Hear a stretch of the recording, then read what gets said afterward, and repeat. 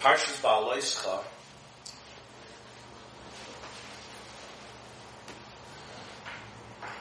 is not only a dramatic parsha in all of its multiple stories and narratives, but there's also a scene that takes place in Ba'aloischa that is unparalleled in the Chumash till that point, and will never repeat itself in the Chumash after that point. And that is Moshe Rabbeinu's unique, intense, and emotional reaction in a way that we have never seen it before, and we will not see it afterwards. And it gives rise to the great question, what happened to trigger such a profound response? Let's take a look. In source number 1, we have a few of the psukim of this parsha, Bamidbar Perek Yud Aleph, Pasuk Dalet, V'hasafsuf asher b'kirboi, the multitudes of people among Am Yisrael, among the Jews, Hisavu Taiva, they crave a Taiva, a craving, Vayashuva Vayifku Gam B'nai Yisrael, and the rest of the Jewish people also return to weep. Vayomer, what do they say? Mi yachilenu basar. Who will feed us basar? Who will feed us meat? I'm just going to take an English Chumash.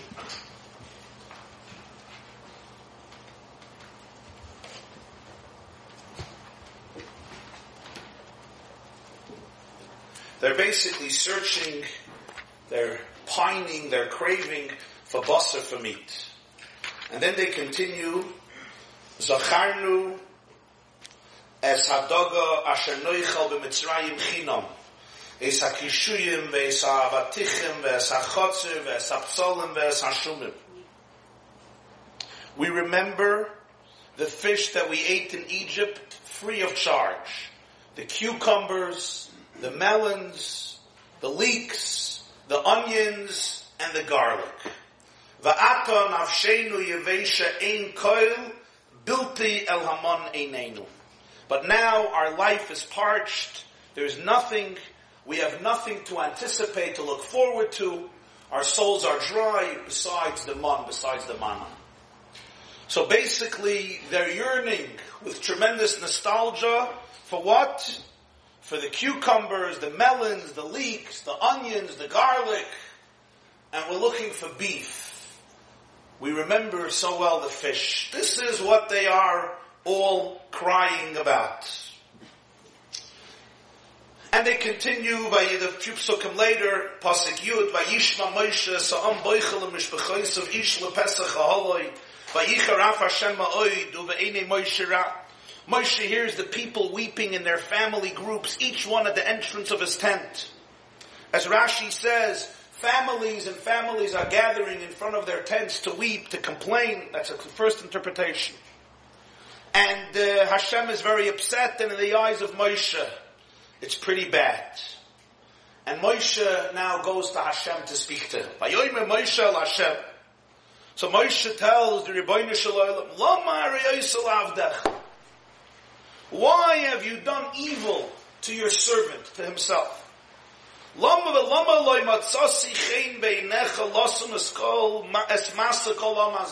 simple English, why do you hate me so much? What do you have against me? Why have I not found favor in your eyes that you place the burden of this entire people upon me? Why this punishment? What did I do that I am carrying such a burden? And he continues, Ha'noichi, the unique, splendorous words, Ha'noichi harisi es kol ha'mazeh, im ha'noichi liditiyu, ki toimar elai sa'eyu b'chekecha, kasher yisa ha'oimen es hayoinek ala adamar shenishbata la'avoisof. Why me? Did I conceive this entire people? Did I give birth to it? I'm their mother. I birthed these people, that you say to me, carry them in your bosom, as a nurse carries a suckling to the land that you swore to its forefathers. Where shall I get meat to feed all of these people? They're weeping. Give us meat. We want to eat meat.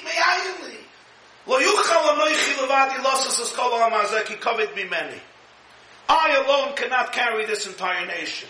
It's too heavy for me. It's too burdensome for me. And then Moshe says something that is quite shocking.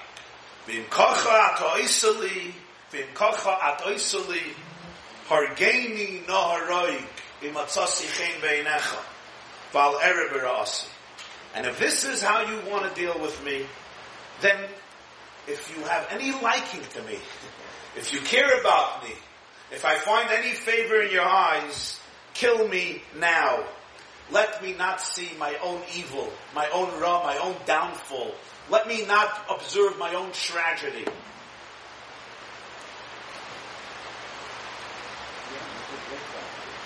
Huh? You're calling it a mental breakdown. Well, those are intense words. But certainly, it would seem that this is what we would define in our lexicon as a complete breakdown. A complete moment of despair where Moshe Rabbeinu is craving for his own death. He says, if this is the situation, kill me. If you like me, kill me. If you hate me, keep me alive. The greatest favor you can do for me is get me out of this. I don't want to be here. I don't want to live anymore. Moshe Rabbeinu. I want to understand today what happened to trigger this response. The Jews were crying, we want the beef. We want the steak. We want the lamb chops. We remember the fish. We remember the sushi in Egypt. It was unbelievable. I'm using the word sushi because it was raw fish. They got it straight from the Nile. I don't think the slaves had time to cook the fish. Or I should say sashimi rather. There's probably no rice. Suddenly they're in love with the garlic, the leeks, the lemon, and of course the cucumbers. The highlight of all Jewish foods. And they're crying. Is this the first time this happened? Is this the first time the Jews are complaining? And is this the first time the Jews are complaining about food? They didn't stop complaining about food. They still don't stop complaining about food. Some things never change. Even when there is food, certainly when there's no food, you're stranded in a desert. But his response here is absolutely different. I mean, if you go through the history from when Moshe Rabbeinu is introduced into the story of the people in Parshas Shmos, he had to put up not only with complaints, but with the profoundest of lamentations, of rebukes, of hollerings, of insults, of threats, of course of requests, of weeping, of crying, including about food.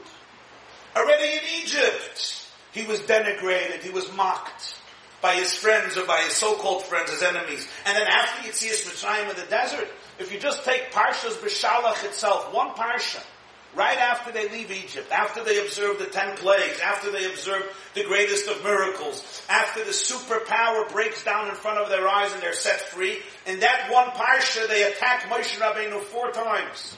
And 3 of them have to do with food. In the beginning of Parshas B'Shalach, they tell Moshe, why did you take us out of Mitzrayim just to kill us in the desert? Hamibli ein kvarim, there's not enough graves in Mitzrayim, we had to die here in the desert. And what does Moshe Rabbeinu tell them? Relax. All be good, guys. The next scene later in B'Shalach, they come to a place, Mara. They can't drink the water. Why? It's bitter. It's bitter. What does Moshe do? Comes to Hashem. He gets the ingredients, the right eighth, the right treat to put into the water. It becomes sweet. They move on in the journey and the Jews are screaming, we have nothing to eat. We have nothing to eat. Moshe comes to Hashem and says, Oy ma'atus koluni, they're going to stone me. But he doesn't lose. He doesn't lose it. Doesn't lose his confidence, his responsibility. Comes to Hashem. Hashem says, don't worry. We'll give them man. We'll give them quail. The food won't stop. They will be satiated. Everyone will have enough. In the same parsha, they come to Refidim. There's no water again. They're screaming, there's no water again. You have to kill us here. Why should we die from thirst? All in the same parsha b'shalach. And Moshe once again gives them water. Here, what happened? They asked for meat. They had food. They weren't even starving. They had the man. They asked for meat. Suddenly they remember the fish and the cucumbers and the leeks and the melon and the garlic. Gewaldig! But Moshe's response is completely different. In B'Shalach, he thought they'll stone them. He was a leader. Here, something happens. If we would translate it into our language, we would say he surrenders to almost complete despair. There's something that seems like a very serious melancholy or depression, to the point that he doesn't want. He's like, my life is so bad, it's worthless. The only thing that can be better is death. And we all understand what a difficult moment that must be to bring Moshe Rabbeinu, who's the embodiment of truth. He's not the drama queen, to tell this to Hashem. What happened here that didn't happen before, didn't happen later? Later they're going to complain again. You know how many times they're going to complain? By the Mirab in Parshas Shlach, he doesn't ask to die. In Parshas Korach, his own cousin, the leaders of the Supreme Court, all rebel against him. He doesn't ask to die. There's going to be one story after another story in Parshas Chukas. The Meimeriva, his privilege to go into the land, is taken away because of the Maisa with the water. He doesn't ask to die. And then again, and again, and again. Something here in Baal Oischam. And at first glance, they were complaining about food. Okay, they wanted meat, shun, many times before, many times after.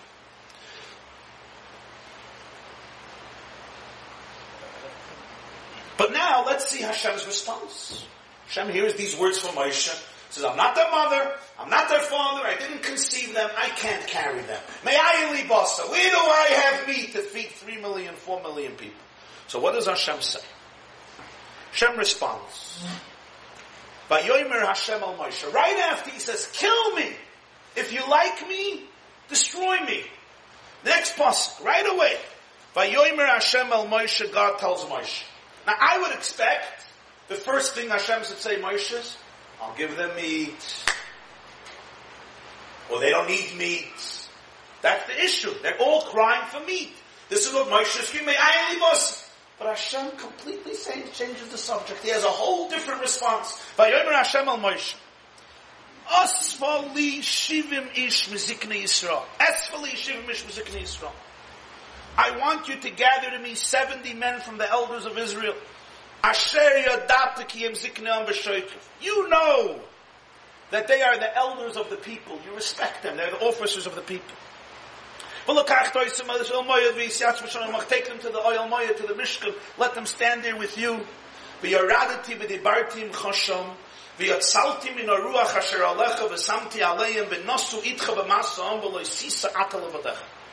I will descend and speak with you there. I will increase some of the spirit that is upon you and place it upon them. Some of your ruach will be transferred or will be conferred upon them. And they will carry the burden of the people with you. You will not be alone. You will not carry the burden alone.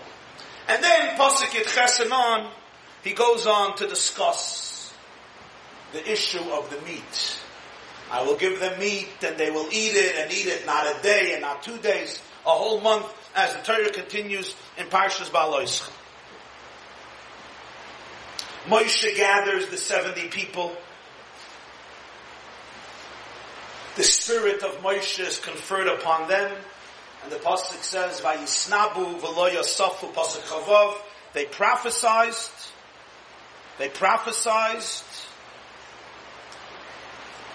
in the camp. And then it says, V'lo yasafu, which according to the literal interpretation is, and they did not do this again.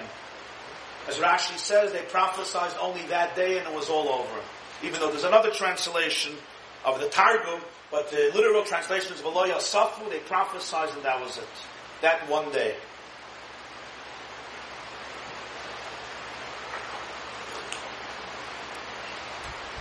What went on here? What's the story with these 70 elders prophesying? Moshe Rabbeinu is weeping. He feels he can't do this anymore.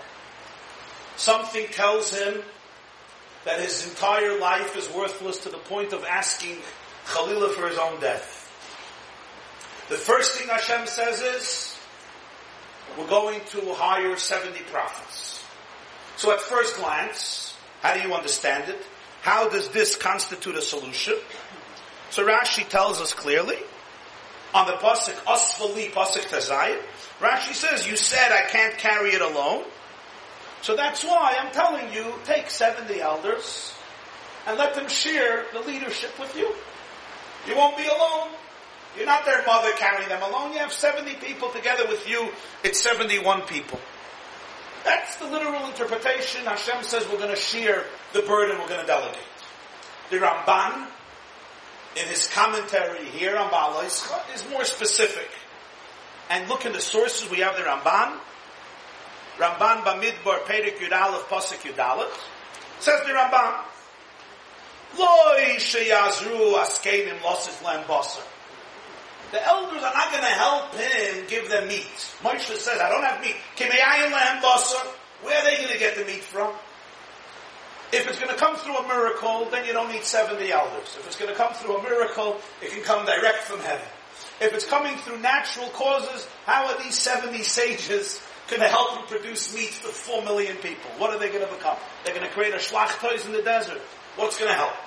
So that's not the issue. V'yoyt. Another issue. Afilu b'yoyslem parnesim rabim. Even if the Jews have many leaders, lo yisleinu rak al Moshe. They continue to complain only to Moshe. Why? Sheitziyam Mitzrayim. He's the man who they hold responsible for all their woes because he decided to take them out of Mitzrayim. Kimin Hagam, Ramban's humorous expression. Kimin Hagam leimer lama elisanam Mitzrayim. They have a good old standing minute to come to Moshe. Why did you take us out of Mitzrayim? The fact that he appointed 70 nice people to say Nevuah is a beautiful thing. But the blame is always on Mami, on Tati. You bear responsibility. What is it going to help? What is it going to help? They want to blame Moshe for taking them out of Egypt. They think it was a curse. It's not the fault of these 70 people. They're not going to come to them. So what do we gain from these 70 people? Meat we're not going to get from them. Complaining to them instead of to Moshe, it's not going to happen. The Ramban gives two very interesting insights. Aval Choshav Moshe thought, Ki b'yoslem manhigim rabim. They're going to have many leaders. Yishachechu chamosam probably. V'yedabru alibam be'ez tlunasam. Basically, he wanted to have 70 social workers, 70 therapists, who'll be able to calm everybody down. And that's what the Ramban says. You have 70 people, so design goods, distribute them, everyone will have a group. That's what he wanted. That's what's going to happen, basically. The complaints will come to Moshe. The meat, they're not going to help him. But maybe they can relax the atmosphere. 70 people who are leaders, they could serve as psychological counselors. The Efsher, or maybe something else the Ramban says. Ki kasher yisnabu askenim shenetzel aleim min aruach. V'yedu ha'amkin e'emonim em l'neviim lo yisasvu kulam al Moshe v'yishalu ta'avosam gamehem. Or maybe something else he says. Maybe once the Jews realize that they're serious prophets, they have this direct line with God, maybe they'll start complaining to them. If they need meat, if they need water, if they need this, if they need that, whatever they need, maybe they'll come to them also. Perhaps. We don't know what they're going to do, but Hashem says, Hashem knows, but he says, Ve'efsher, maybe this is the meaning. That's what these 70 people are for. That's how the Ramban explains the solution. Moshe says, kill me. I can't do this anymore. That's not my responsibility. Hashem says, first of all, we're hiring 70 therapists. I don't know for 4 million people what that's going to do, but I guess it's a start. And number two, you know what? Instead of all screaming at you, they'll scream at you plus another 70 people. And the fascinating thing is, Moshe is completely fine after the story.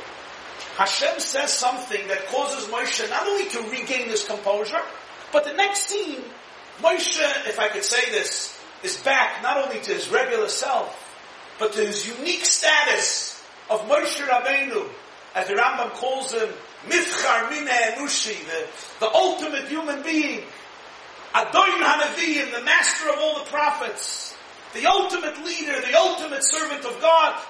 It's all gone. Everything is gone. You see it in all of the next stories in Ba'al Yischa, certainly the end of Chumash. What happens right afterwards? If you go back to the sources, we see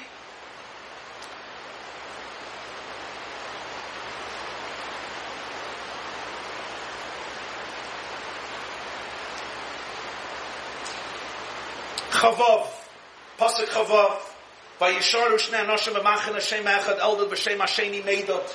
Two people remain in the camp, Eldad and Meidot, and they also start prophesying. Pasuk Chavzayin Vayoretz Hanar Vayagad LaMoshe Vayomer Eldad and Meidot Misnabim B'machaneh. The young man runs to Moshe. Chazal say it was Gershom, his son, and say, Oivei, Eldad and Meidot are prophesying. Vayan Yeshua Benun Mesharis Moshe Mibchura Vayomer Adoni Moshe Kloyet. Yeshua, who's Moshe's great disciple, says, Oi, Eldad and Meidot are prophesying. We have to kloyim, we have to incarcerate them. We have to arrest them, we have to quarantine them. What does Moshe say? One of the most beautiful expressions, Hamekane Yatali. You're jealous for me. You're afraid that I have competition.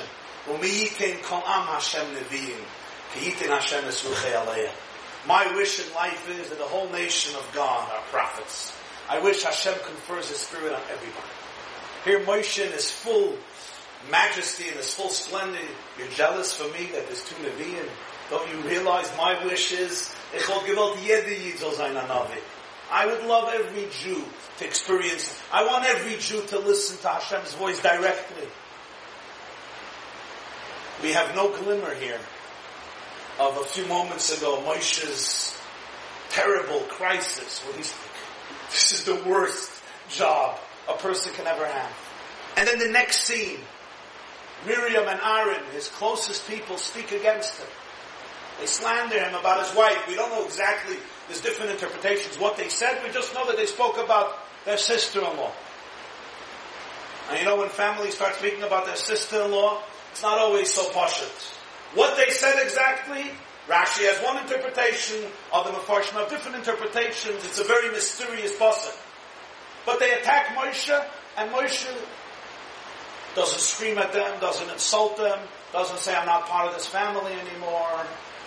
That's it. I'm not going to show up to any simchas in this family. I'll go to my wife. We have here the testimony of who Moshe is, the humblest man on the face of the earth. And what happens afterwards? Hashem speaks about Moshe Rabbeinu in glowing terms. He's my most loyal man. I speak to him mouth to mouth. It's not through riddles, but clearly. Tmunas Hashem Yabit. He looks at the image, so to speak, of God. And Miriam becomes a Mitzayras, a leper, and what's Moshe's next move? He goes to Hashem, like the good old Moshe, and he davens for Miriam. Keil Narifon Allah. And Miriam is cured after 7 days. She's back in the camp. And all is well. And then Shlach starts a whole new crisis. And Moshe is there with unwavering leadership, commitment, dedication. Hashem wants to destroy the Jewish people. And Moshe says, no. Hashem says, Salachtik Yitvarech, and then Kairach again. Destruction, plagues, and Moshe Rabbeinu stands up and he defends, and Al Kol Ha'eda, Hayishechad Yechtov, Al Kol Ha'eda Tiktov. Moshe completely is back to his unique status as the unparalleled lover of Israel, leader of Israel, teacher of Israel, greatest prophet, greatest servant of Hashem, and humblest man on earth. Something happened. Yeah.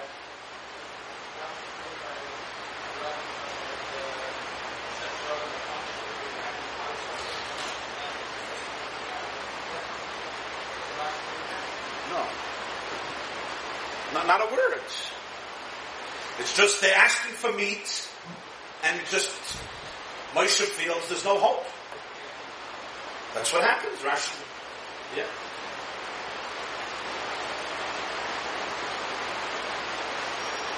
I think it's fair to say we have to understand what's the story here. What's the depth of the story? Let's even analyze for a moment the two answers of the Rambam. They're very interesting answers of the Rambam. But really, they raise new questions. And that is, we're looking for therapists. We're looking for people to carry the burden. We're looking for people they can complain to. Moshe is screaming, I'm all alone. We have already been there in Parshas Yisro. Moshe's father-in-law came to visit him in Parshas Yisro, right? According to Rashi, it was a day after Yom Kippur, the year that they left Mitzrayim, a few months later. According to others, Yisro came earlier. There's a Shittah, he came before Matan Torah, he came after Matan Torah. And Yisro sees what? Moshe is sitting alone and judging everybody, and he uses these words. Madua ata yoshev levadecha. How can you sit alone? Loi toiv adavar ashatois. It's not good for you to be alone. Novel tibor. You're going to wither away. You're going to rot. You're going to experience decade. A person can't do this. Yisro, what does Yisro tell him to do? Delegate. Appoint leaders, appoint judges, appoint thinkers, appoint sages, and all the quarrels, all the issues, if it's not major, if it's not titanic, let them deal with it. And Moshe follows Yisro's advice. He does exactly what Yisro did. So that was already in place. They weren't Nevi'im, it's true. They weren't prophets. But they were sages. Yisro gave great criteria, and Moshe Rabbeinu testifies in Dvarim that he chose unique people. Extraordinary people. So what happened here suddenly? He wasn't alone. He had all these people. This is just a few months later. What happened?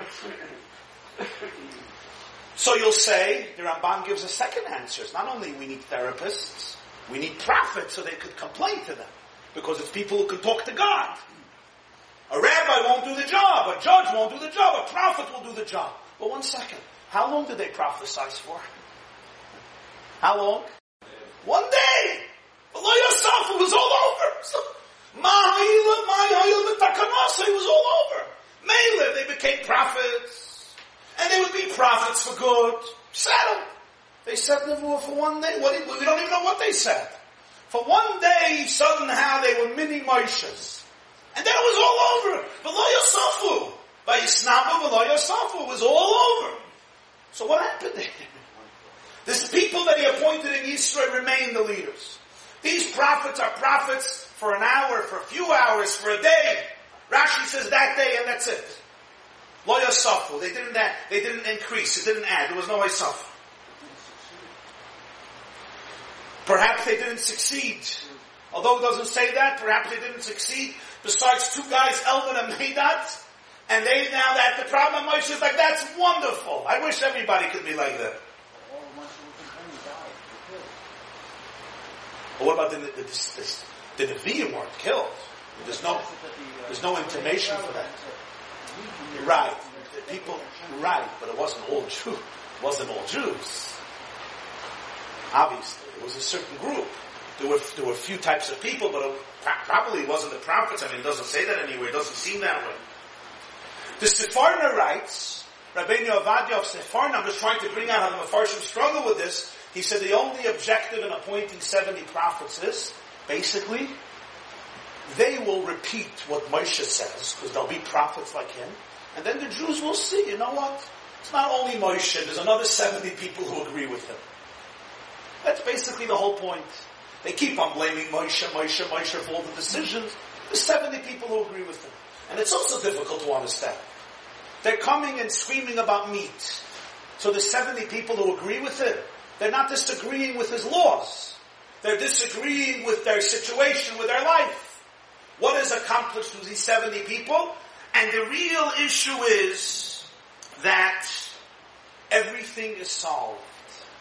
And there's no trace or glimmer or residue of this terrible moment of despair that just took over Moshe Rabbeinu.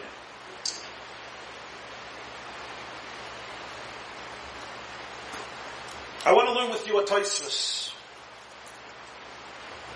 It's the second to the last source on the page, Tosfos Shabbos Daf Kuf Tezayin Amud Aleph. Fascinating commentary in Tosfos. Everybody knows Parshas Baloischa is unique, that there is the Psukim by Hibin Soya Ha'aron by Yoim Moshe that we say when the Torah is taken out.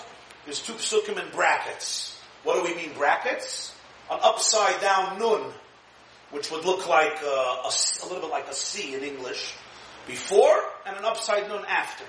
So Vayibin Soya Aaron has one upside nun in the Sefer Torah, and the end, after the next pasuk, Shuva Hashem Rivay Salfi Yisrael is another nun. And the question is why? What's the point? So the Gemara says in Masechta Shabbos Kuf Tazayin, one opinion says, Lahafsik ben Puranus lePuranus. We want to interrupt negative energy. Before that there's negativity, after that is negativity. Now after that the negativity is clear. The Jews start complaining, and then they start weeping about the meat that we just discussed. Before that it doesn't say anything negative. It just says that it was the 20th day of Iyar, and the Jews traveled, and they left the mountain of Hashem, Har Sinai, and they traveled a path that takes 3 days. By Hebron, Sayar, where is there anything negative about that? Now let's remember the historical facts. The Jews leave Egypt on Pesach. They come to Har Sinai when? Rosh Chodesh Sivan. 6 weeks later. A week later, they receive the Torah. 49 days, 50 days after the Exodus of Egypt. 40 days later, they don't waste time, they create the golden calf. Just a few months after Yetzias Mitzrayim. The next day, Moshe breaks the Luchos. Yom Kippur, 6 months after the Exodus of Egypt, a few months after Matan Torah, he comes down with a new Luchos, he tells them to build a Mishkan. For 6 months, they gather the material in a day or two, they start building, and 6 months later, Rosh Chodesh Nisan, the Mishkan is erected. It's a great day, it's a great moment, it's described in Parshas Shmini, it's described in Parshas Nosai. Again, a lot of things happen in Rosh Chodesh Nisan, including the death of the two sons of Aaron, Nadav and Avihu. This is the first anniversary of Yetzias Mitzrayim. That year they will make a Karban Pesach in the desert, the only time. There will be the mitzvah of Pesach Sheni for those who are Tameh when they're making, and the reason they're Tameh, the Gemara in Sukkah brings different opinions, Dav Chafei, Chavav, whether the death of Nadav and Avihu, or they were carrying Yosef's Aron, or a Meis Mitzvah. On Rosh Chodesh Iyar, Hashem tells Moshe to count the Jewish people. That's the beginning of Bamidbar. Rosh Chodesh Iyar, this is the first anniversary after Yetzias Mitzrayim. It's 1 month after the erection of the Mishkan. Count the Leviim, Gershon, Kahas, Merari. We just learned about that in Parshas Nosai. And on the 20th day of Iyar, it says in Ba'aloischa, they move. In other words, they remained in the same place for almost a complete year, missing 10 days. From Rosh Chodesh Sivan till the next year, Chaf Iyar, they were in one place, camping by the desert near Har Sinai, where they actually received the Torah, where they made the golden calf, where they built the Mishkan. It was a place that was filled with a lot of action. And almost a full year later, the 20th of Iyar, suddenly the cloud that was always hovering above them rises. It's time to leave. Vayisu mehar Hashem. And then it says, Vayibin Soya. So the Gemara says you want to interrupt one negative occurrence from another negative occurrence. What was negative? The cloud went up, they left. So Tosfos says, Zok Tosfos, second to the last source, Puranus Rishona is Vayisu mehar Hashem. Va'amar Reb Chanina shesoru ma'achri Hashem. Why? It just says they left. Says Tosfos. Keda Amar b'Medrash. The Medrash says, Vayisu shenosu mehar Sinai derech shloishes yamim. Doesn't say they went 3 days. It says they went on the path of 3 days. In 1 day, they did what you usually do in 3 days. Ketinoi kayoytse mebeis hasefer. Like a child who leaves school. You ever saw a child leave school? Go back to your childhood years. What do? Sheboireach loy v'hoylech loy. The teacher says dismiss. The bell rings. Kids don't sit on the desk. Let's meditate a little bit. Let's hang out in school. So enjoyable. We love this classroom. They're out. Boireach, they run as fast as possible. If the potential would be that they would never return. Boireach v'hoylech loy. Kacha yiborchim mehar Sinai derech shloishes yamim. L'fi shalom du harbi Torah b'Sinai. Har Sinai was a school, and it was too long. It went for almost a year, and when the cloud said, dismissed, hoy, did they run? Did they run? Ketina kaberech beis hasefer. That's the first Puranius. The second one is, they're screaming about the meat. So in the middle we have Ayid and Sayar and two upside down nuns. Now this is a fascinating illustration of Chazal. Where did they come up with this example? Comparing the Jews to children running away from school. That's how they left Har Sinai. They could have said they weren't interested in Torah, it was too heavy, like a child who runs away from school. I'm here, but the moment I don't have to be here, it's all over. And I'm not just leaving, I'm going to leave with passion to demonstrate how much I really dislike my school experience. You should just realize, don't think that the problems with schools happen today. People think that all the problems happen today. This is a mice of 3,300 years ago and changed. And it was exactly the same problem in a very nice school. Moshe was the Rosh Hashiva. Aaron was the school therapist. You see here they hired 70 therapists to be with them, but everybody was running away. Just a limud schus. We say the good old days. They were old, they weren't always good. Some days were good. Some days were lousy. But the good old days. If it's old, it becomes good simply because it's not here. What's not here becomes in our imagination very good simply because it's not here, and you could talk about it with nostalgia. Like somebody told me once, he says, even today's nostalgia is not what it used to be like.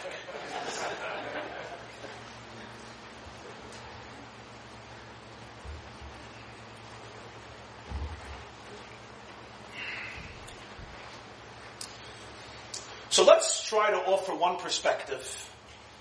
And this size, it's based on various sources, including a lovely and very insightful shiur, I thought, that I heard from the former British chief rabbi, Rabbi Jonathan Sacks, and some other sources and insights. But I think in many ways this Tosfos captures the idea. And I want to learn with you another Gemara, Baba Basra Ayin Hey Amid Aleph, the last source. The Gemara says, when Moshe passed on, Yeshua took over, the elders said, Pnei Moshe k'pnei Chama, Pnei Yeshua k'pnei Levana. Face of Moshe is like the sun, the face of Yeshua is like the moon. Oyla la'oisa busha, oyla la'oisa chlima. What a shanda, what a disgrace to have Yeshua in lieu of Moshe. It's like you'll take away the sun, you'll give us the moon. What are you comparing? They say in Chelem, there was a debate, what is greater, the sun or the moon? So for 7 days and nights they debated it, and the verdict was that the moon is much greater than the sun. Because the sun shines during daytime when you don't need it. The moon gives a real contribution. It shines when it's nighttime. So this is a Chelem Amaisa. But the Jews looked at Yeshua, they looked at Moshe, and they're like, Pnei Moshe k'pnei Chama, Pnei Yeshua k'pnei Levana. Like we say, it's never going to be the same. It's never going to be the same. The moon is a nice creature. We have nothing against the moon. But we know that the moon is the moon and the sun is the sun. The moon is dark matter. It's just a reflection of the sun. And one day we'll even get some astronauts to plant a flag on the moon. The sun, nobody comes close. Moshe is the sun. Yeshua is the moon, according to Baba Basra Daf Ayin Hey. Huh? Nostalgic, right. Nostalgic, yeah. In order to appreciate all of this, let's recall the historical context. A year ago, they left Mitzrayim. It was not a small event. It was a unique event in world history, like Moshe is going to say in Parshas V'eschanan, Haniya Kadavar Hagadol Hazeh, has this ever happened? Hashem should come, L'kachas Lo'goy, to take a nation and liberate it, and reveal himself to the nation. It's a unique historic event which came with lots of drama, lots of fanfare, lots of supernatural events, the 10 Makkahs, the splitting of the sea, and of course the highlight of all, Matan Torah, the manna, the clouds of glory, the water, the well of Miriam, and all of the other things that happen in Sefer Shmos as the Jews are leaving Egypt. They become Hashem's nation, they have a breakdown, a moral breakdown, a spiritual breakdown, they create a golden calf. They're almost destroyed. Moshe again is their ultimate defender. He achieves forgiveness, and ultimately the relationship is renewed. Second luchas are brought down, and a new reality emerges. They build a mishkan. For months they build a mishkan, and a year later, the Shekhinah comes into the mishkan. They have now in their midst a permanent sanctuary where the divine presence dwells, communicates to Moshe. Aaron and his children, the Kohanim, serve in the Mishkan, and there is a certain closure of a renewed relationship. After a full year of experiencing what no people ever experienced before, and we know no people will ever experience after. Matan Torah happened once and will never happen again. Yitzias Mitzrayim happened once. The unique intimacy and relationship they experience with the Creator of the world, Moshe Rabbeinu, as I said, describes in Parshas V'Eschanan, is absolutely unprecedented. And now, it's after the 20th day of Iyar, they're about to leave, and the Jewish people are crying. And Moshe Rabbeinu listens to their crying. What do they want? Mi achilenu basar. Where's the beef? Oh, the fish, the cucumbers, the lemon, the garlic, the leeks. This said something to Moshe that he never heard before. This touched him in a way that it didn't touch him before. Moshe can deal with challenges. Moshe can deal with sin. Moshe can deal with failures, with mistakes, with errors, even with revolutions, with mutinies, with complaints, of course, with questions, and with challenges of all sorts, from within and from without. He has done it successfully. He faced Parai, who was his own stepfather in many ways, or his own Zayd. He grew up in the palace. He faces Amalek. He faces enemies from without. He faces enemies within, unwaveringly, successfully, unapologetically, as the most humble man on earth, without pride, without arrogance, with complete dedication to the cause. In this moment of Parshas Ba'aloischa, Moshe saw something else. Moshe saw a complete failure of his mission, of the Jewish mission, of the Torah's mission. You have seen everything. You have observed everything. You have seen God face to face. You alienated yourself from God. You came back and renewed your relationship with God. God's presence came back into your midst. You have had a year that was saturated with such an intimate relationship with Hashem that it's even inconceivable to the ordinary human being. All the veils that creation are based on, all the concealments were suspended in this relationship that you experience with Hashem. And after all this, what are you talking about? You're talking about rib steak, you're talking about sashimi, and you're talking about garlic, leeks, cucumbers, and lemons. What happens here is Moshe Rabbeinu asks himself, is my entire work not worthless, not futile? And the point is, the Pasuk says even more, that he sees the whole nation boichel mishpachosav. So Rashi gives two interpretations. One is, they were crying, families were crying. And what's the second interpretation? They were crying for the fact that they can't have promiscuous, incestuous relationships, arayas, with their families as a result of Matan Torah. So basically, at this point, they turn to Moshe and they say, this is ridiculous, that we can't have these relationships with siblings, with parents, with relatives, all of the promiscuous relationships, what we call Gilui Arayos. And what Moshe Rabbeinu feels here is that he achieved nothing. He may have taken them out of Golos Mitzrayim, but he couldn't take Mitzrayim out of them.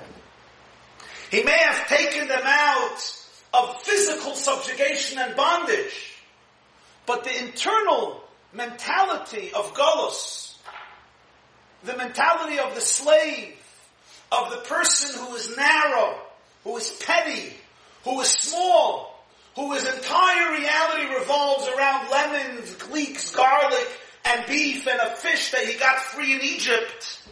He could not take them out from the mindset of smallness and mediocrity to be able to see their destiny as the Mamleches Kohen and the Goy Kodesh, as God's people to change the world.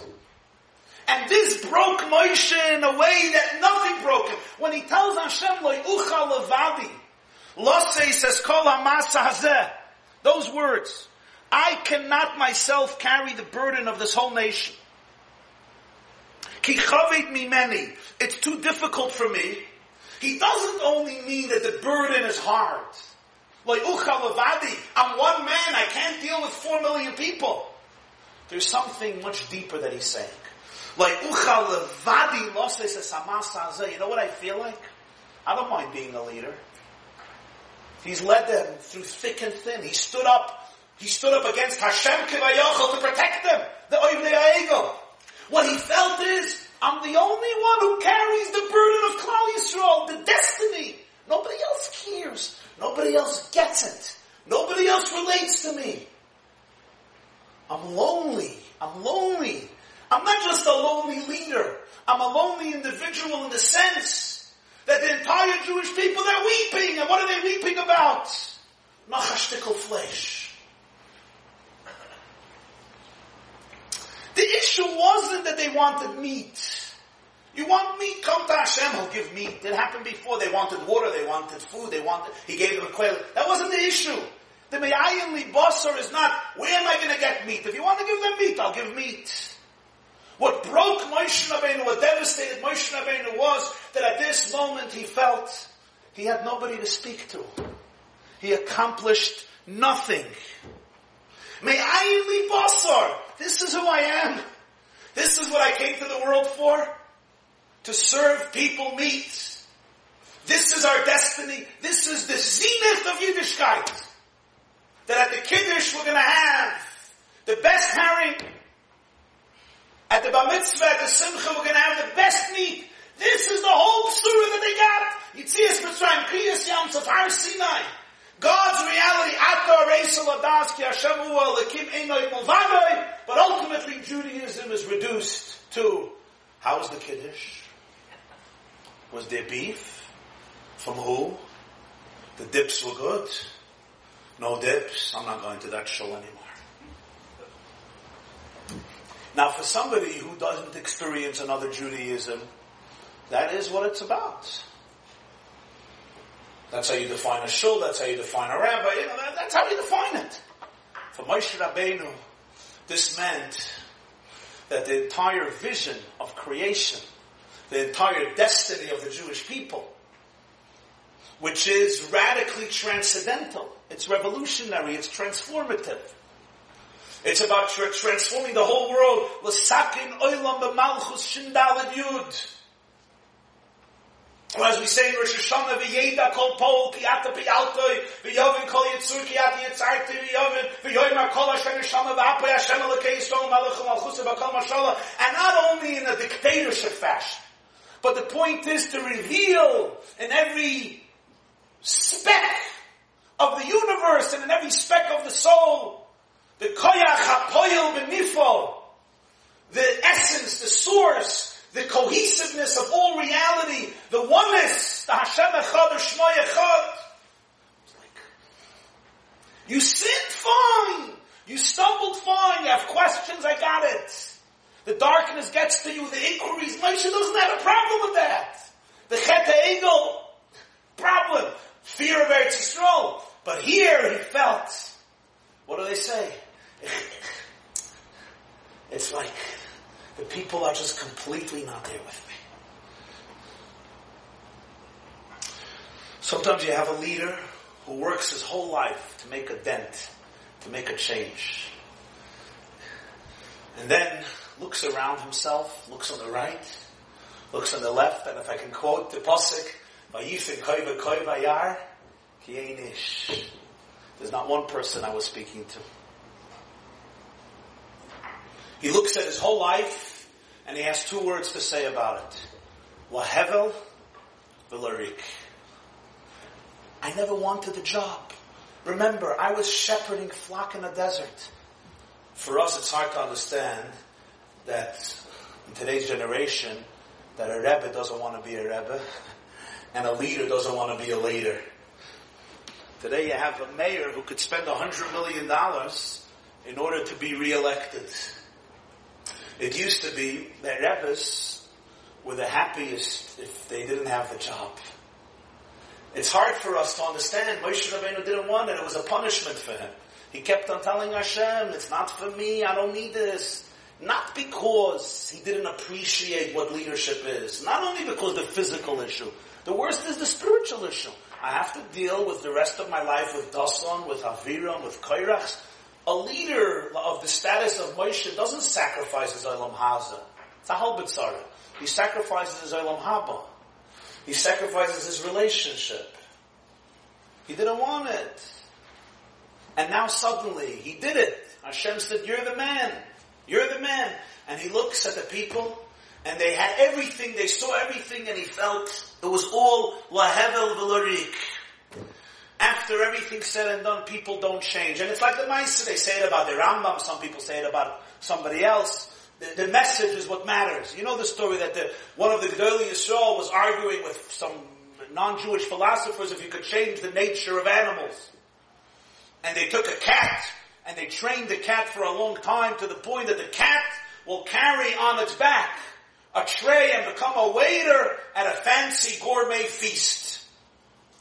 And as the cat came out with a tray on its back, they felt that they triumphed and they showed this Jew, look at this cat.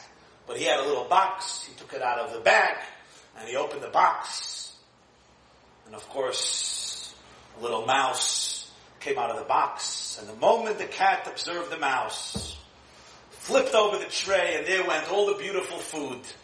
And the cat became a good old cat, and just ran after the mouse. And this is really a question about people.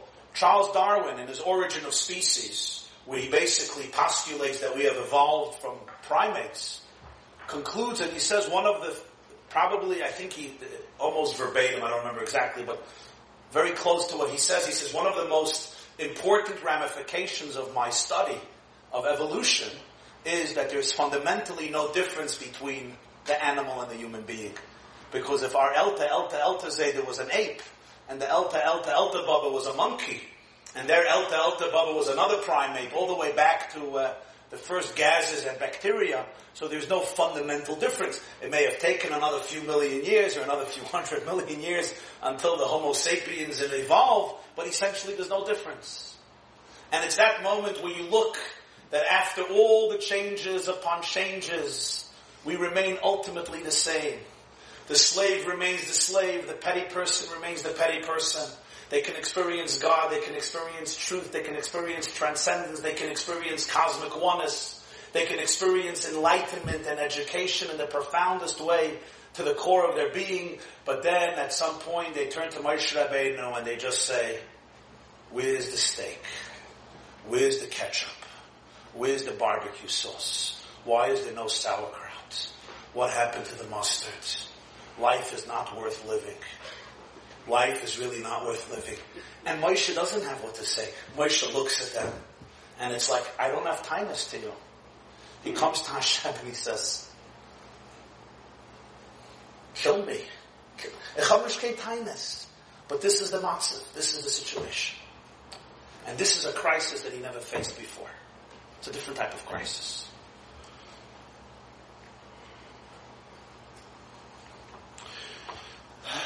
Moshe was not the only great man who wished to die. If you read Tanakh, which is a good thing for Jews to do once in a while, there were other great people who wished to die. You remember who? Yom Kippur, we read about one of them. Yoina. Yoina tells Hashem after he forgives Nineveh, I don't want to live, I want to die. Eliyahu Hanavi, after he confronts the 400 Nevi'im by Mount Carmel, and Izebel puts out a death warrant for him. Eliyahu Hanavi comes to Hashem and Melachim, Perik Aleph, Melachim Aleph comes to Hashem and says, kill me, my life is worthless. The most dramatic is Yirmiyah Hanavi. Yirmiyah Hanavi not only craves to die, but in many ways it's similar to what we see here in Parshas Baloscha.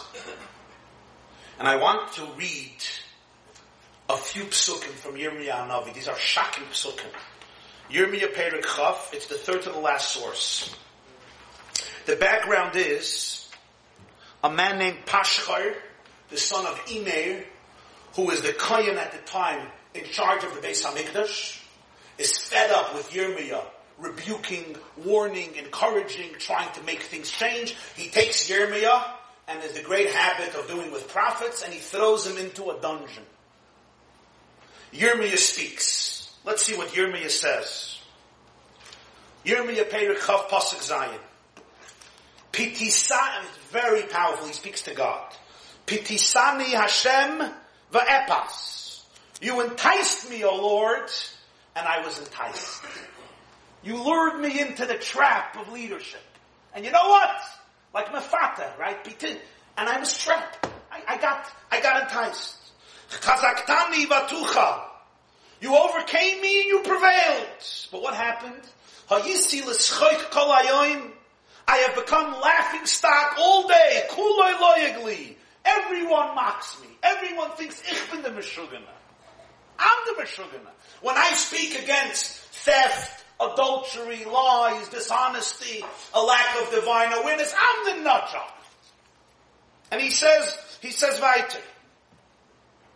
Ki midei adaber ezak chamas v'shoy ezak. Chamas v'shoy ekru ki hared var Hashem li lecherpo lekelas kol hayom. Whenever I speak, I cry out. I call out violence, spoil, for the word of Hashem has been scorn and mockery for me all day long. Pasuk Yudalid, he discusses his wish. Arur hayoim asher yuladati boy. Cursed is the day in which I was born. Yoim asher yuladasni imi al yehi baruch. The day in which my mother gave birth to me shall never be blessed. It should be a day commemorated as an eternal curse day because I came into the world. Pasuk Tesvav. And this is remarkable. I mean, remarkable and tragic. Arur ha'ish asher biseres avi lemer. Yulad lecha bein zachar sameach simchahu. Cursed is the man who brought the news to my father, telling him, a male child has been born to you, making my father glad and happy. Cursed is that man who brought my father the news. V'hoya ha'ishahu ka'orim asher hafach Hashem v'loi nicham. That man shall be like the cities that Hashem overturned and he did not repent. Zdoim and Amoyre. V'shama za'aka ba'boykir u'trua be'ez saharayim. And let him hear an outcry in the morning and a scream at noontime. What does Yirmiyah want from this guy? He came to his father and said, Mazel Tov, when is the Shalom Zachar? Can I be the Samdik? What does Yirmiyah? So he says, look at this. You know what I have tightness to him? He was there by my birth. He saw it. Asher loi moisesani meirechem. He didn't put me to death from the womb. That's my tightness to him. When I came out of the womb, he should have killed me. Instead of killing me, he went to my father and said, wow, it's great news, Mazel Tov. Vatihili imi kivri. I wish my mother could have been my grave. In other words, to die in her womb. Virachma haras oilam. I wish the womb would have become a perpetual, eternal pregnancy for me. I would have remained eternally pregnant, which means, in other words, I would have died in the womb. Stillborn. And he continues and concludes the Perek. Lama ze meirechem yatsasi, lirois amal v'yagon vayichlu b'voishes yamai. Why did I come forth out of the womb? To see one thing, grief and agony, and have all my days end with shame. This is Yirmiyah Hanavi's, one of the greatest prophets, one of the greatest men of God, the one who gave us the book of Yirmiyahu, the book of Eicha. Yirmiyahu Hanavi, these are his thoughts, these are his feelings.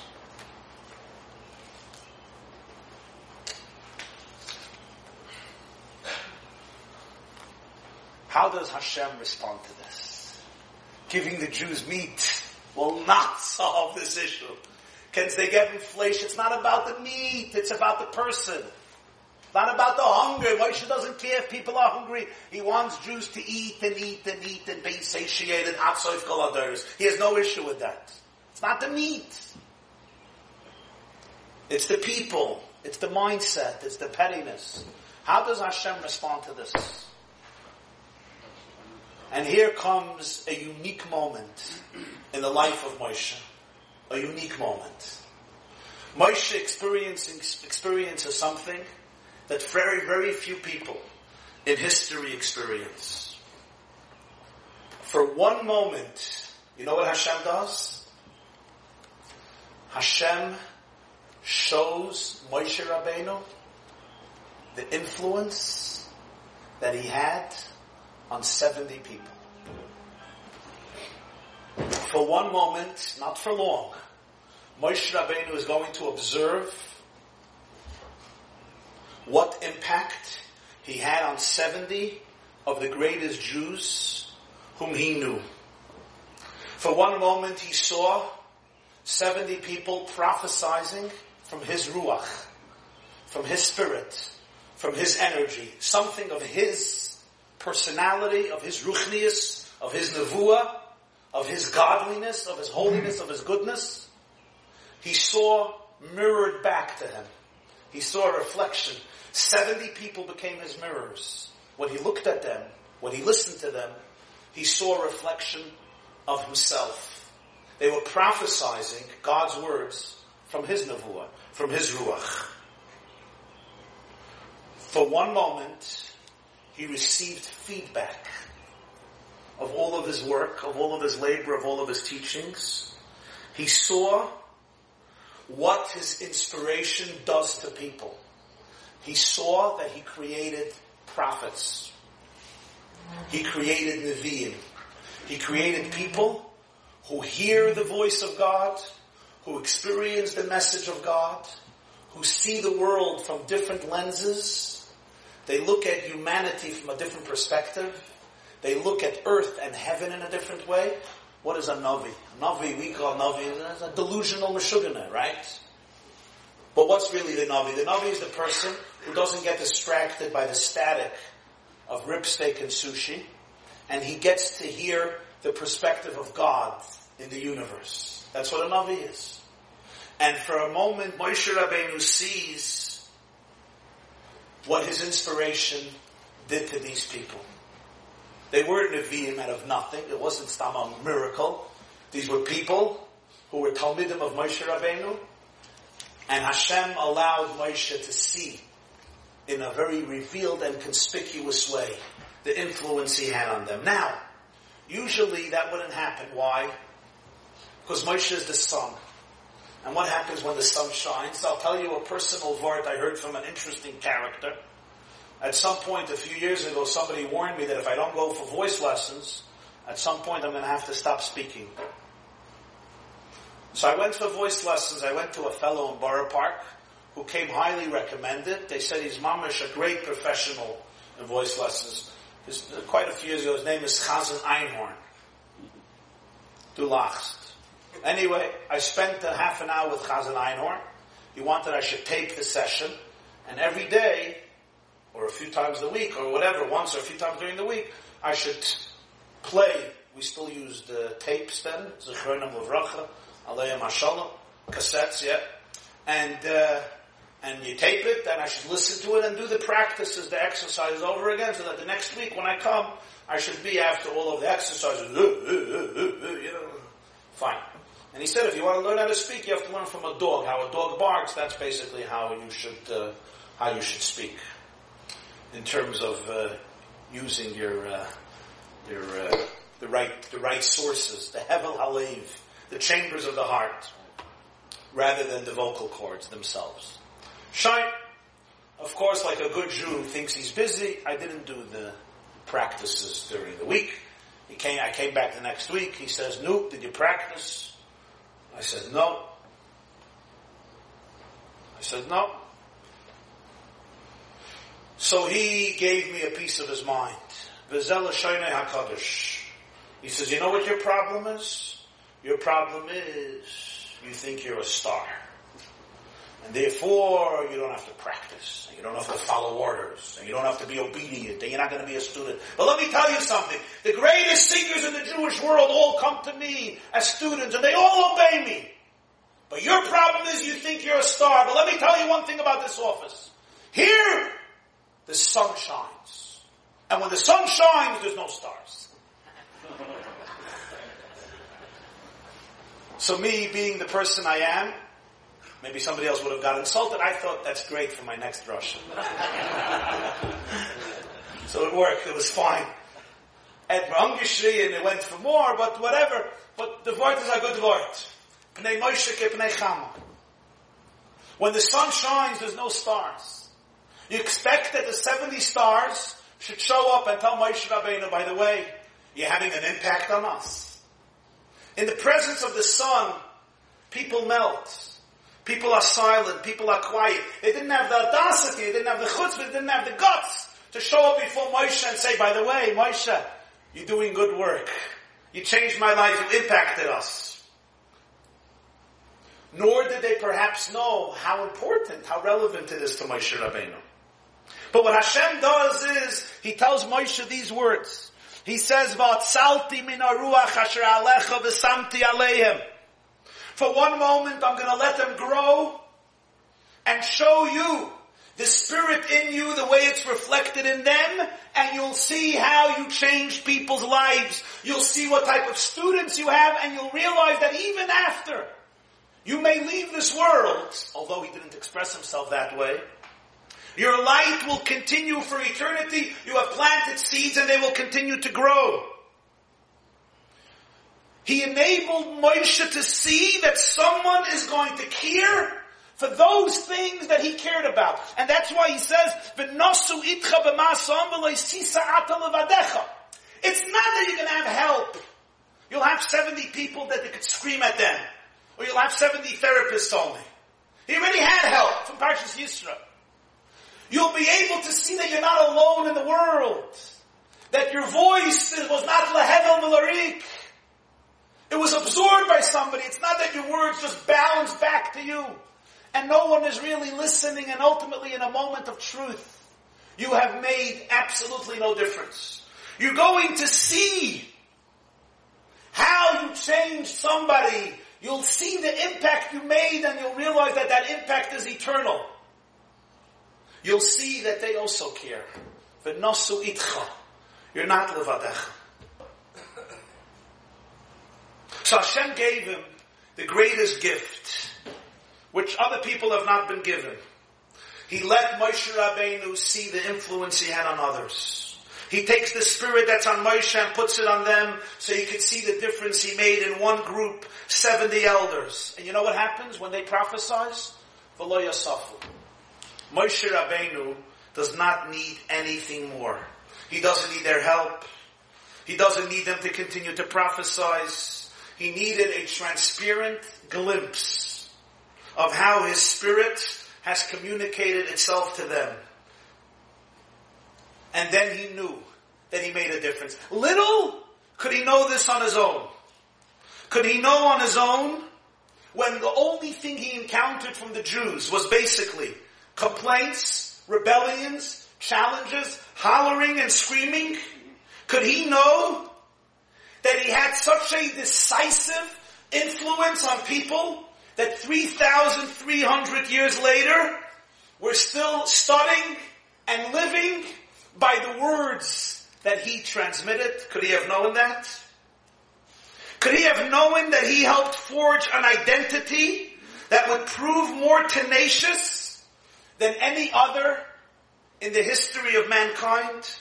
Could he have known that from hindsight, it would be shown that he was the greatest leader that ever lived? He couldn't have known these things. All he heard from them is, we should have stayed in Mitzrayim and died and died and died, and you're guilty for doing it. What he needed to know is that 70 people internalized his spirit. And he knew that his life was not in vain. He had disciples. His vision was not his alone.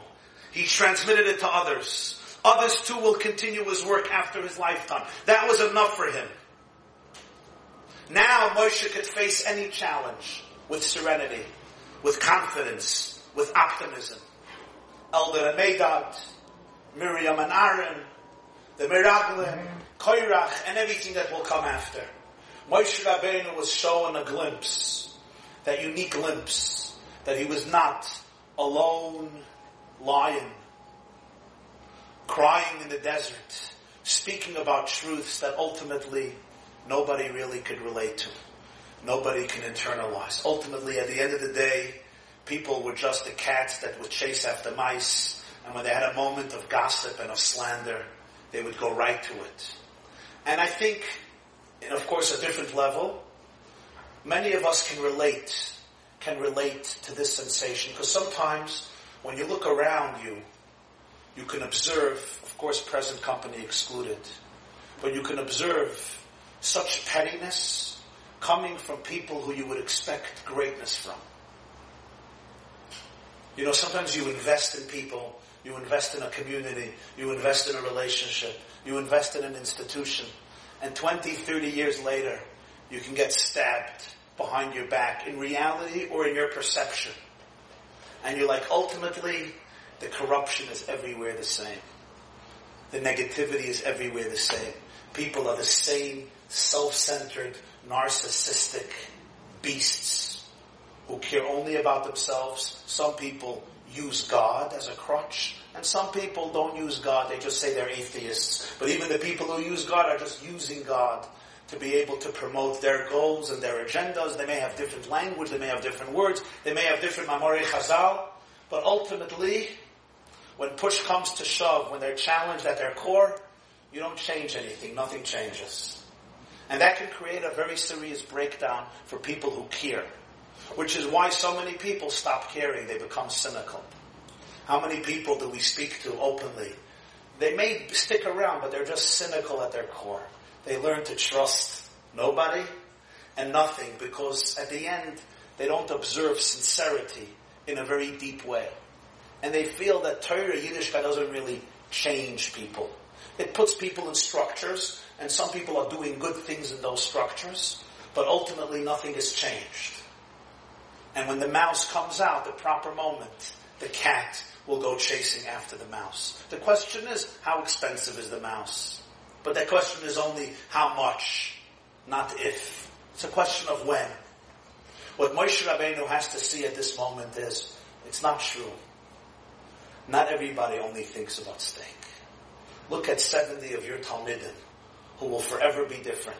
Listen to their words and see they're prophesying, they're speaking God's words, but it's all yours. It's from your spirit. It's not an issue of ego. The same Torah says he's the humblest man. It's an issue. If God put me in a position, wasting my whole life, accomplishing nothing, or actually we can change the world together. And for Moshe, who cares about the cause, not about his ego, he cares about the cause. When he saw that the cause has no future, it broke him. When he saw that the cause has a future, there's 70 people who will never be the same, and those 70 people will create more people. So for Moshe Rabbeinu, that was enough. And the crisis was over. It was over. And you know, I think we could learn something very profound. Most of us have ancient Jewish custom is we don't give feedback. We don't, criticism, yeah. But we often don't give positive feedback or completely positive feedback. I'll ask you all a question. Think for a moment about 3 people who influenced you most in your life positively. Not negatively, positively.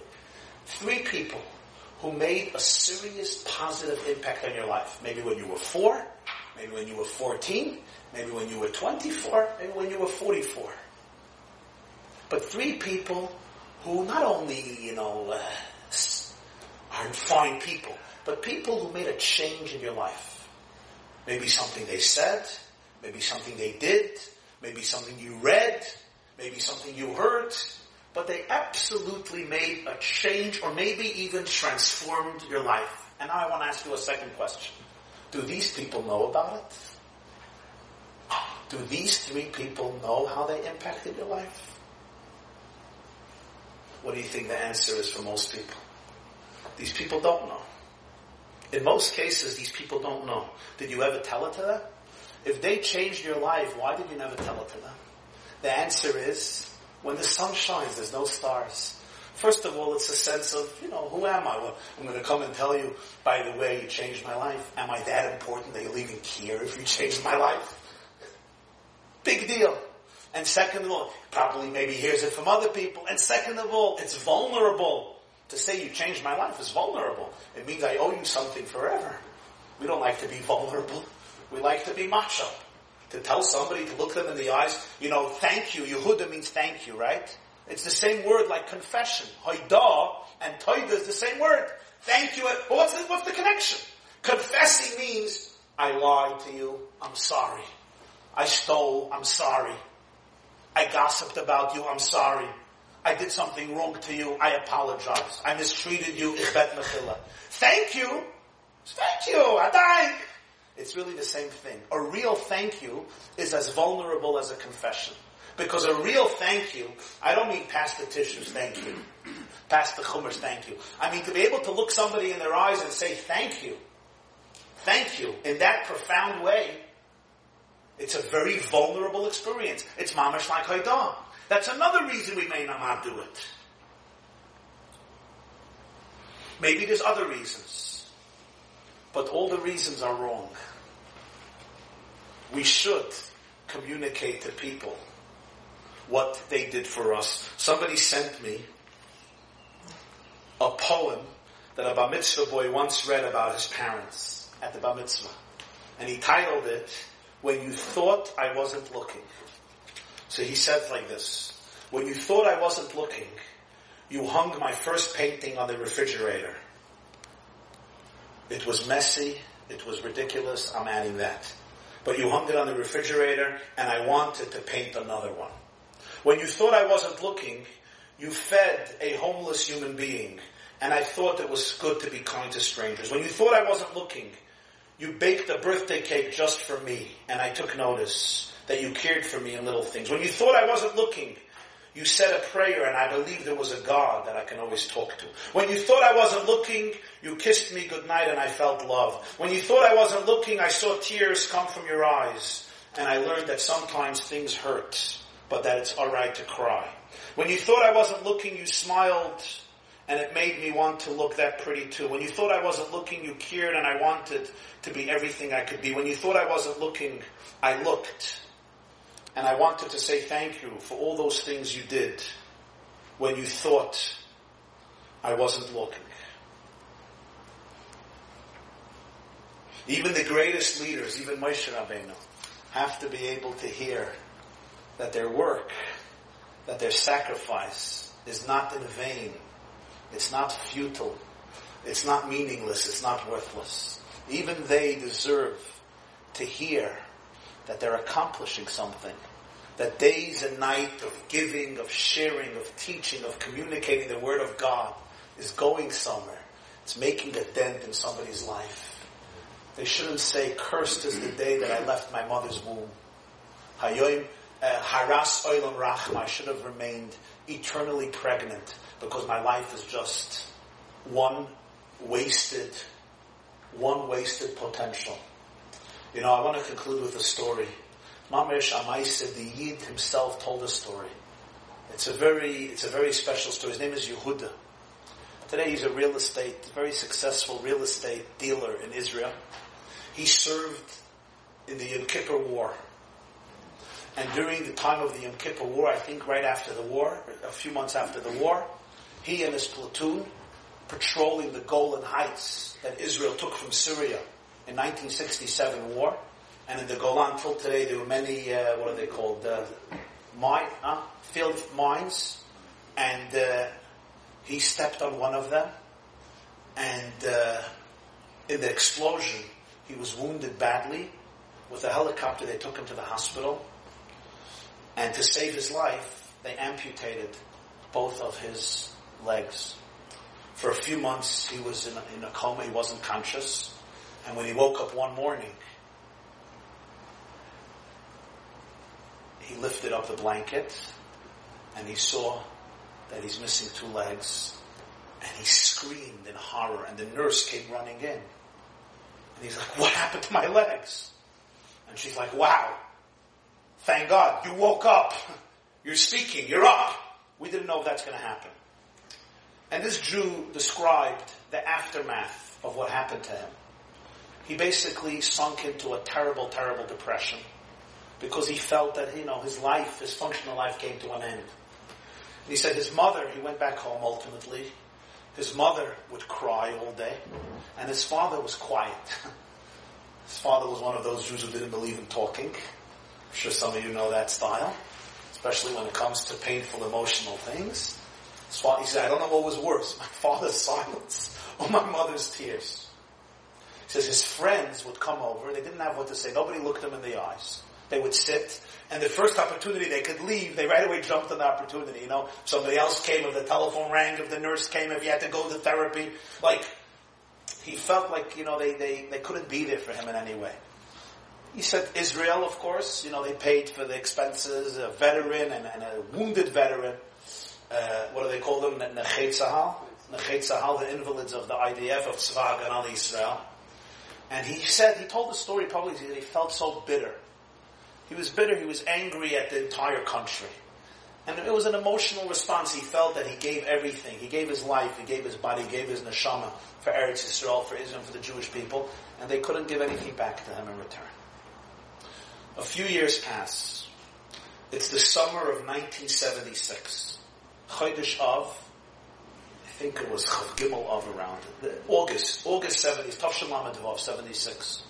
Around 150, a few hundred, 150, I think maybe a little more, of invalids of Tzahal came for a tour to the U.S., to see interesting places. It was sponsored by Israel or by some donors to Israel. They came and they went. They saw different people, different experiences. And today it's done pretty often. Common then it was a rare, unique thing. The world wasn't where it is today. And it was a very special experience for them to get away, to be nurtured, to see interesting sights, to do some interesting things, and so forth. One of the places they came to visit was 770 Eastern Parkway in the Crown Heights section of Brooklyn to see the Lubavitcher Rebbe. And for those who remember, it was a very unique, there's also photos of it, it was a very unique moment. They emptied out the whole downstairs of the shul of 770, and it got filled up with wheelchairs. All of them were in wheelchairs. It got filled up with wheelchairs. And the Rebbe said he wants to come down and speak to them. And he came down, and it was him with all of these soldiers of Israel. And the Rebbe spoke, not in Yiddish, that wouldn't do much for them. He started his speech in Hebrew, and he said something, I apologize that I'm going to speak Bahavara Ashkenazis. I'm going to speak with an Ashkenazic pronunciation because that's what I'm accustomed to. I'm not accustomed to the Sephardic way of communication, so forgive me, but I hope you'll be able to understand my words. And he spoke, I don't know, maybe for 20 minutes, 15, 20 minutes. A very, very moving talk. One of the things he said then was that as a Jew, we have custom that we mix into other people's businesses, even when we're not asked. So he said, based on this, time-honored Jewish custom, I'm going to mix into your business and suggest that you change the name. I don't think the name Nechei Tzahal suits you, because Nechei means the invalids of Tzahal. And really, your name should be changed to Mitsuyanei Tzahal, which means the exceptional of Tzahal. And I'm not saying this as a feel-good, you're not an invalid. Of course, they're invalids. He said, I mean it very sincere. Why? So he said, everyone has a shlichus in the world. Everyone has a mission in the world. When Hashem takes away from somebody physical resources, they still have a purpose in this world. It means that He compensates them with unique resources spiritually, psychologically, emotionally, and morally to be able to fulfill their mission in life. And in that sense, there's something unique in you that nobody has. And by a Jew, there's Hakbaras Hatsura al HaChomer, the neshama and the guf. The guf is a vehicle of the soul, so what counts mostly is your internal spirit. And in that sense, there's something absolutely exceptional about you. And that's why I think the name is Mitsuyanei Tzahal. And he spoke of different items, different subjects. As he finished, he said, I want to ask permission, if I can have the honor to approach each of you and give you $1 to give for tzedakah as a shlichus mitzvah when you come to Eretz Yisrael. And of course they were very happy. Now usually the Rebbe would sit and people would come to the Rebbe. Here that wasn't possible. So it was very moving. The Rebbe walked around the whole shul and he went to each wheelchair and he shook everybody's hand and he gave them each $1 or a few dollars for tzedakah.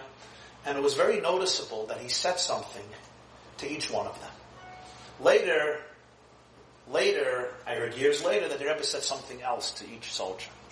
This man who lost his legs in the Golan Heights was among those people. And he said when it came to him, the Rebbe shook his hand.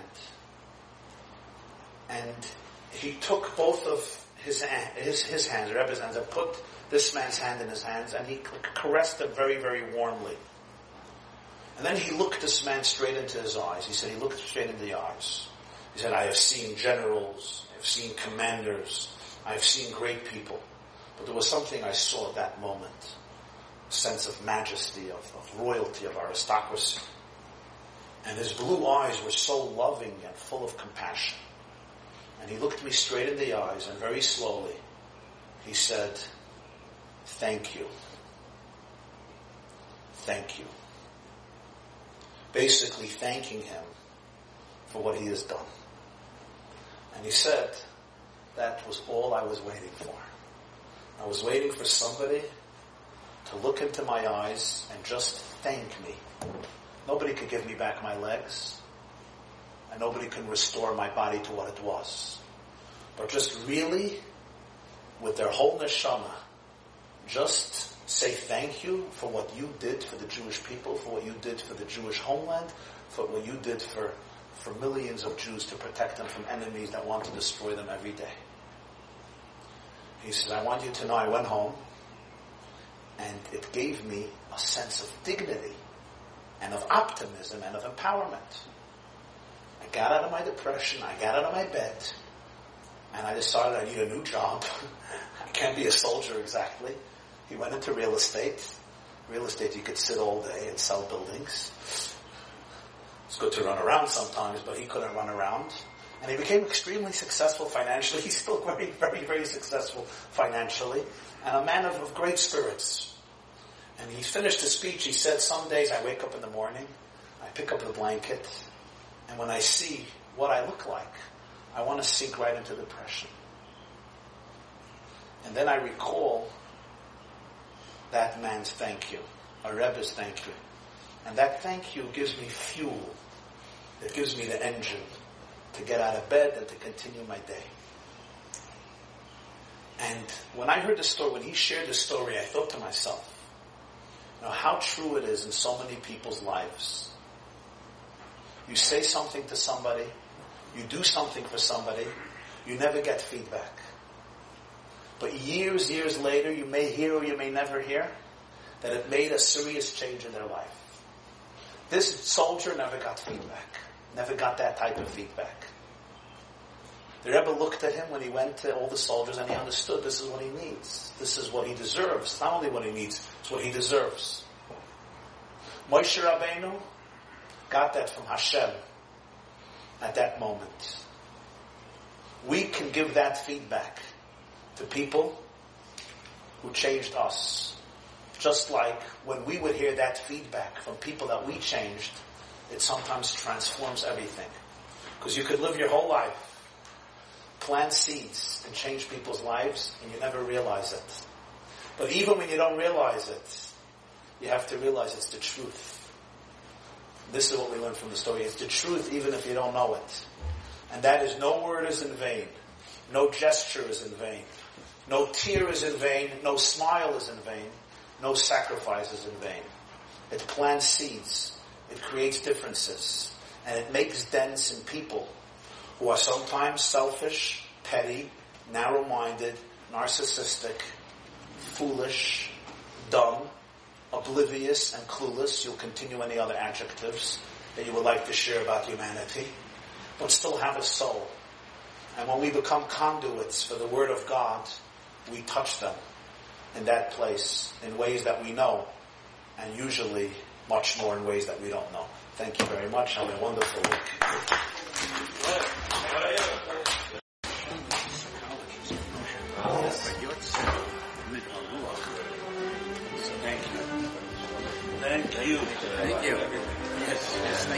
like you too.